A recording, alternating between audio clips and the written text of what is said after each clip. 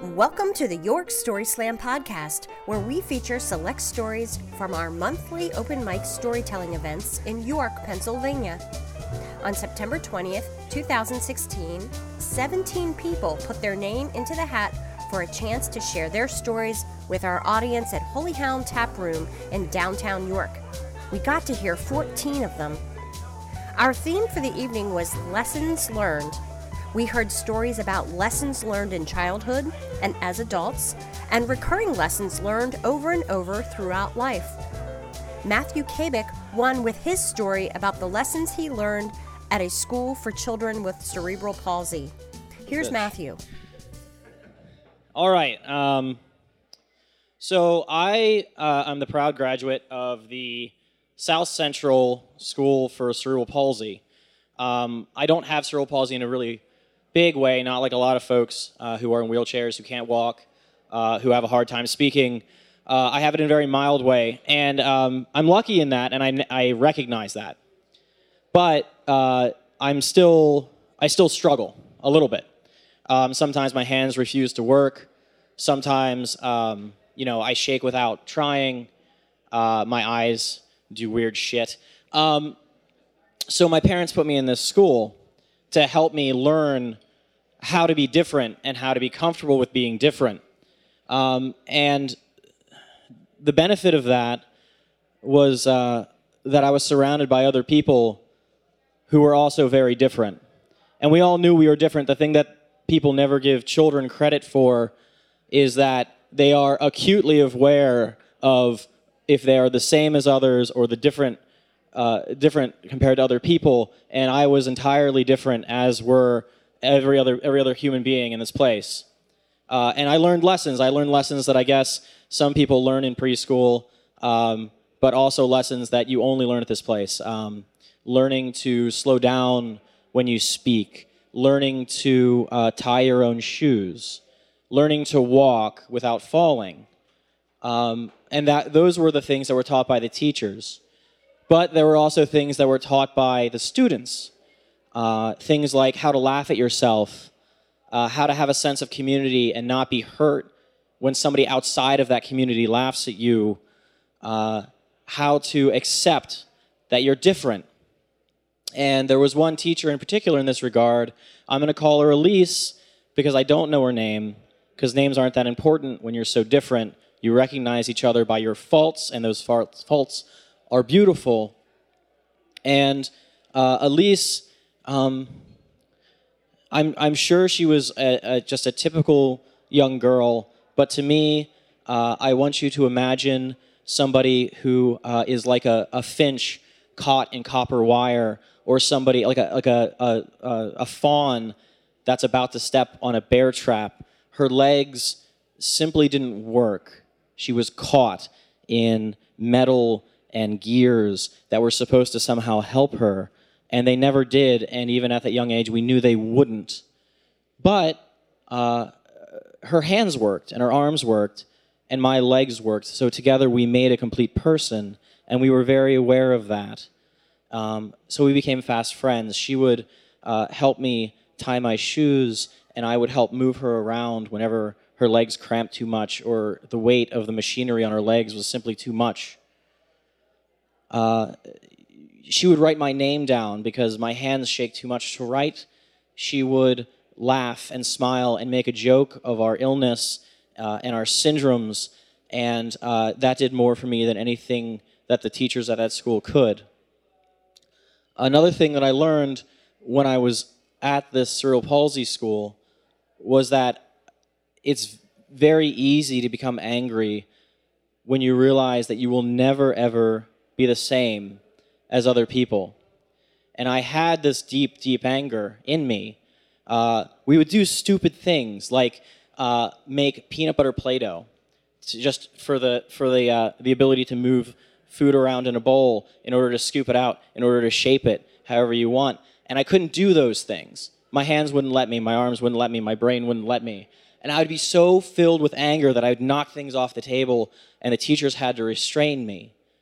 And Elise would calm me down, and she'd say, listen, it's not a big deal. Watch this. And she'd get up on her hands, which were fine. Only her legs were deeply affected, and she'd get up on her hands and she'd walk around on them like she was born to do it, like she was a finch released from that copper wire, like she was a fawn who managed to get away from the bear trap. She was a normal human being, a normal little girl who was having a good time and laughing and smiling. And she could see how fun it was for other people. And being a good friend, she wanted to teach me how to do the same thing. And I couldn't, because my hands are so weak and they shake and my muscles are just completely messed up and have been from birth. And I would try and I would fail, and she would try and she would succeed, and she would laugh because that was the one time in her life that she was not some little girl caught up in this dumb fucking machinery. And I mistook the laughter at the freedom that she was experiencing for the laughter at me. And one day when she was upside down, enjoying her life, enjoying being free of that metal, I got too angry and I pushed her over. And I want you to imagine the sound of metal hitting concrete, and I want you to imagine her face when she looked at me, and I want you to imagine an entire relationship and the foundation for it disappearing. And I want you to imagine that lesson permeating your entire life. For what is a lesson if not something you remember forever? Matthew earned a spot in our Grand Slam in November. Next up is Teddy Feinberg. Teddy told us about how he got into some trouble almost immediately upon arriving in New Zealand for a semester abroad. So I went to college out in the Pacific Northwest, Ellensburg, Washington. And when I went to Ellensburg, Washington, my freshman year, I made two friends from Seattle named Nate Block and Justin Mumm. And they told me they were studying abroad in New Zealand, and I told them I was going. I knew nothing about New Zealand. Zero about New Zealand. Zero. So anyway, I figured I was going with my two good friends. Justin, I think he invented the gravity bong. He had a D+ average going into his sophomore year and didn't come back to school. He didn't make it to New Zealand. And my friend Nate, who was supposed to come with me, he went to a different school in New Zealand. They picked us out of a hat. I went to Hamilton, New Zealand, which was a complete dump, and he went to Christchurch, which was the bomb city. That's on the South Island. Hamilton's in the North Island. Are you with me? Are you with me? All right. So I still go to New Zealand. I'm still going to go. I'm going to conquer my fears. I'm not going to sit there and say, I'm going to let my friends protect me. I'm going to go knowing no one, and I put myself out there. I get on a plane, 13-hour plane ride. I'm in New Zealand, know no one. Know nothing about the country. I know they film Lord of the Rings there. That is it. That's the only thing I know about New Zealand. Week into my trip in New Zealand, I go to a rugby game, and I'm with a group of students from my school at Hamilton. And I turn to them during this rugby game, and I say, I'm going to run out of that rugby field. There's 10,000, 15,000 fans in the building. I'm running out onto that field. I'm putting my name on the map right now in Hamilton, New Zealand. That's what I'm doing. And they're like, you're not going to do that. And I was like, you have no idea who I am. How are you going to tell me what I'm going to do? I'm going to run out of that field. That's what I'm going to do. I'm going to do it right here, right now. They're like, no, you're not. I was like, fuck you. Watch me do it. And I hand them my flip-flops. And we're in the front row, and it's like a football field. So basically, like, there's sidelines. Like, there's one team, like where this dude is, the team's standing right here. So I hand him my flip-flops, and I look at the field, and I hop the fucking fence, and I go. And I'm just running. I have no idea what's going on. I am running. I literally break through the team in front of me. And it's like a football. I'm at like the 50-yard line. I'm in the middle of the field. The stadium's rocking, and a security guard crushes me. And I'm wearing, I don't know who's an NBA fan, but I'm wearing this awesome Atlanta Hawks t-shirt. Old school Hawks. They actually brought the logo back. and this security guard rips the Hawks t-shirt, like, boom, like, the Hawks t-shirt's done. I'm like, dude, you suck, man. I get up, I do like a touch, like a sack dance, like a big defensive lineman after he gets a sack in a football game. I do a dance. The crowd's going crazy. I get tackled again. I'm like, I can't believe I did this. So anyway, the security guards take me and they're like, you're getting deported. You're leaving this country right now. You're going back to America. I was like, what? I can't go back. I just got here, dude. Like, this isn't cool, man. And he's like, you're leaving. So they take me down into the bottom of the stadium, and there's a paddy wagon there, and they throw me in a paddy wagon, and there is a wasted dude in the paddy wagon who is butt naked. And I was just like, whoa, this is getting serious. I mean, and he's so wasted, he's defecating in the corner. It's really inappropriate. And he's yelling at me, and I'm just like, this is too much, man. Like, I shouldn't have done that, man. So they give me to the police station, they fingerprint me, and they're like, yo, do you like the soft pillow or the hard pillow? Because you're getting one or the other tonight. And other people are like, you're done, you're getting deported. No, of course, police officers there.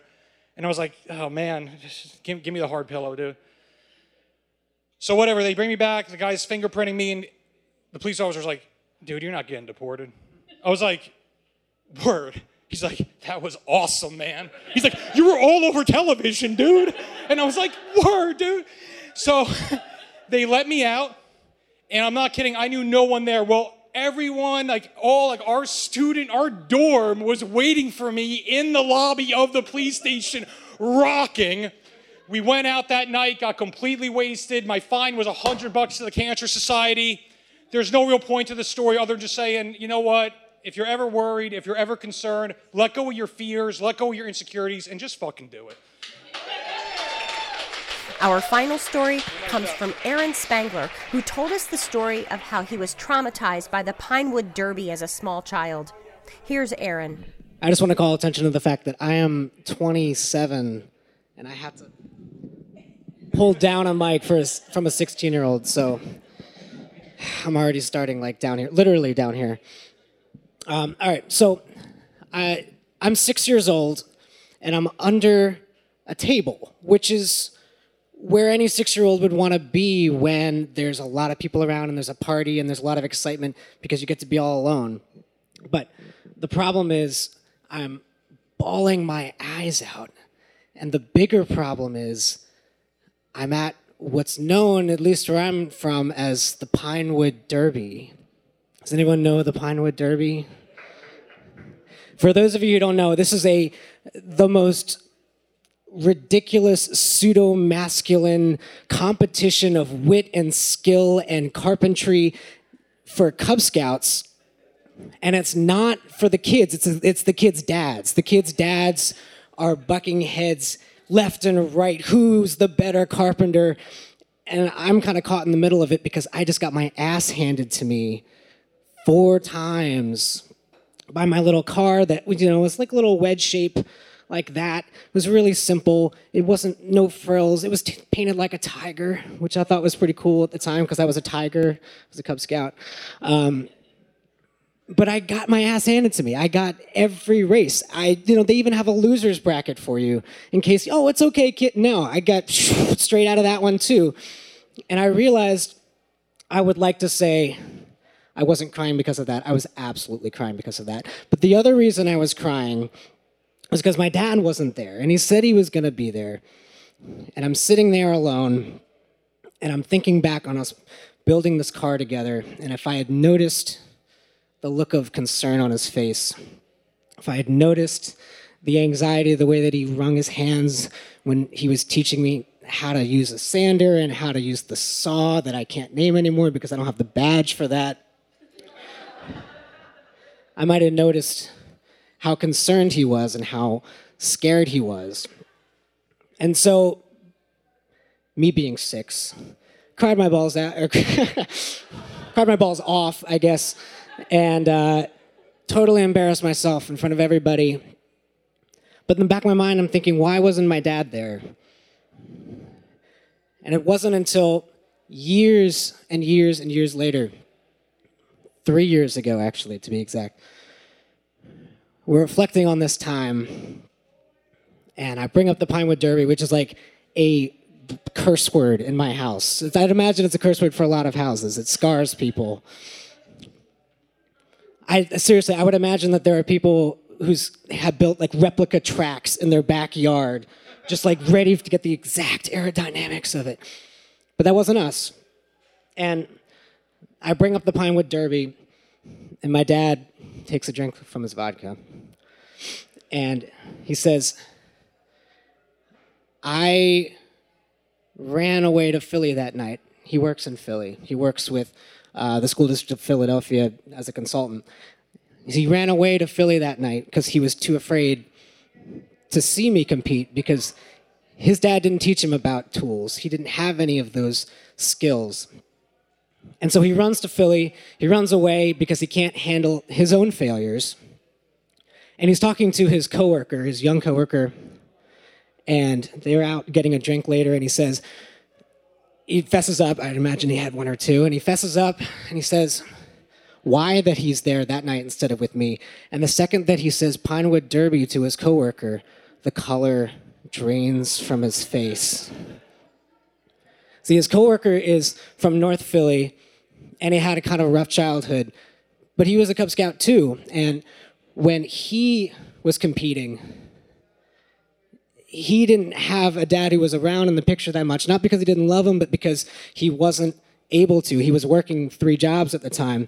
And so he put literally the block of wood on the track and put it down. And he got creamed again and again and again until he just dropped out of Cub Scouts. And my dad said, I could tell he was dealing with the repercussions of this. He was saying in his head, I, in my upper middle class whiteness, ran away. I had the choice to run away, and I did. Whereas some people don't have that choice. And so he was apologizing to me in his own way.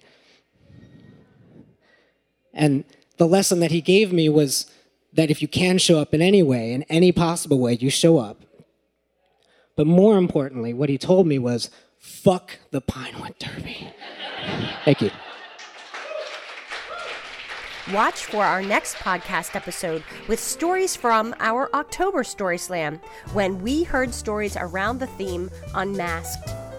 Remember, you can purchase tickets on our website, YorkStorySlam.com, and while you're there, you can sign up for our monthly newsletter. You can also follow us on Twitter at York Story Slam, as well as on Facebook, and watch videos of all the stories from our events on our YouTube channel. Our podcast is produced with support from The Beer Ace. Find them at thebeerace.com. This episode comes to you with support from this month's featured brewery partner, Lagunitas Brewing Company. We hope to see you on stage soon. Thanks for listening. This Story Slam podcast is produced by Carla Wilson of Wilson Media Services. Theme music composed and performed by David Wilson. You can learn more at wilsonmediaservices.com.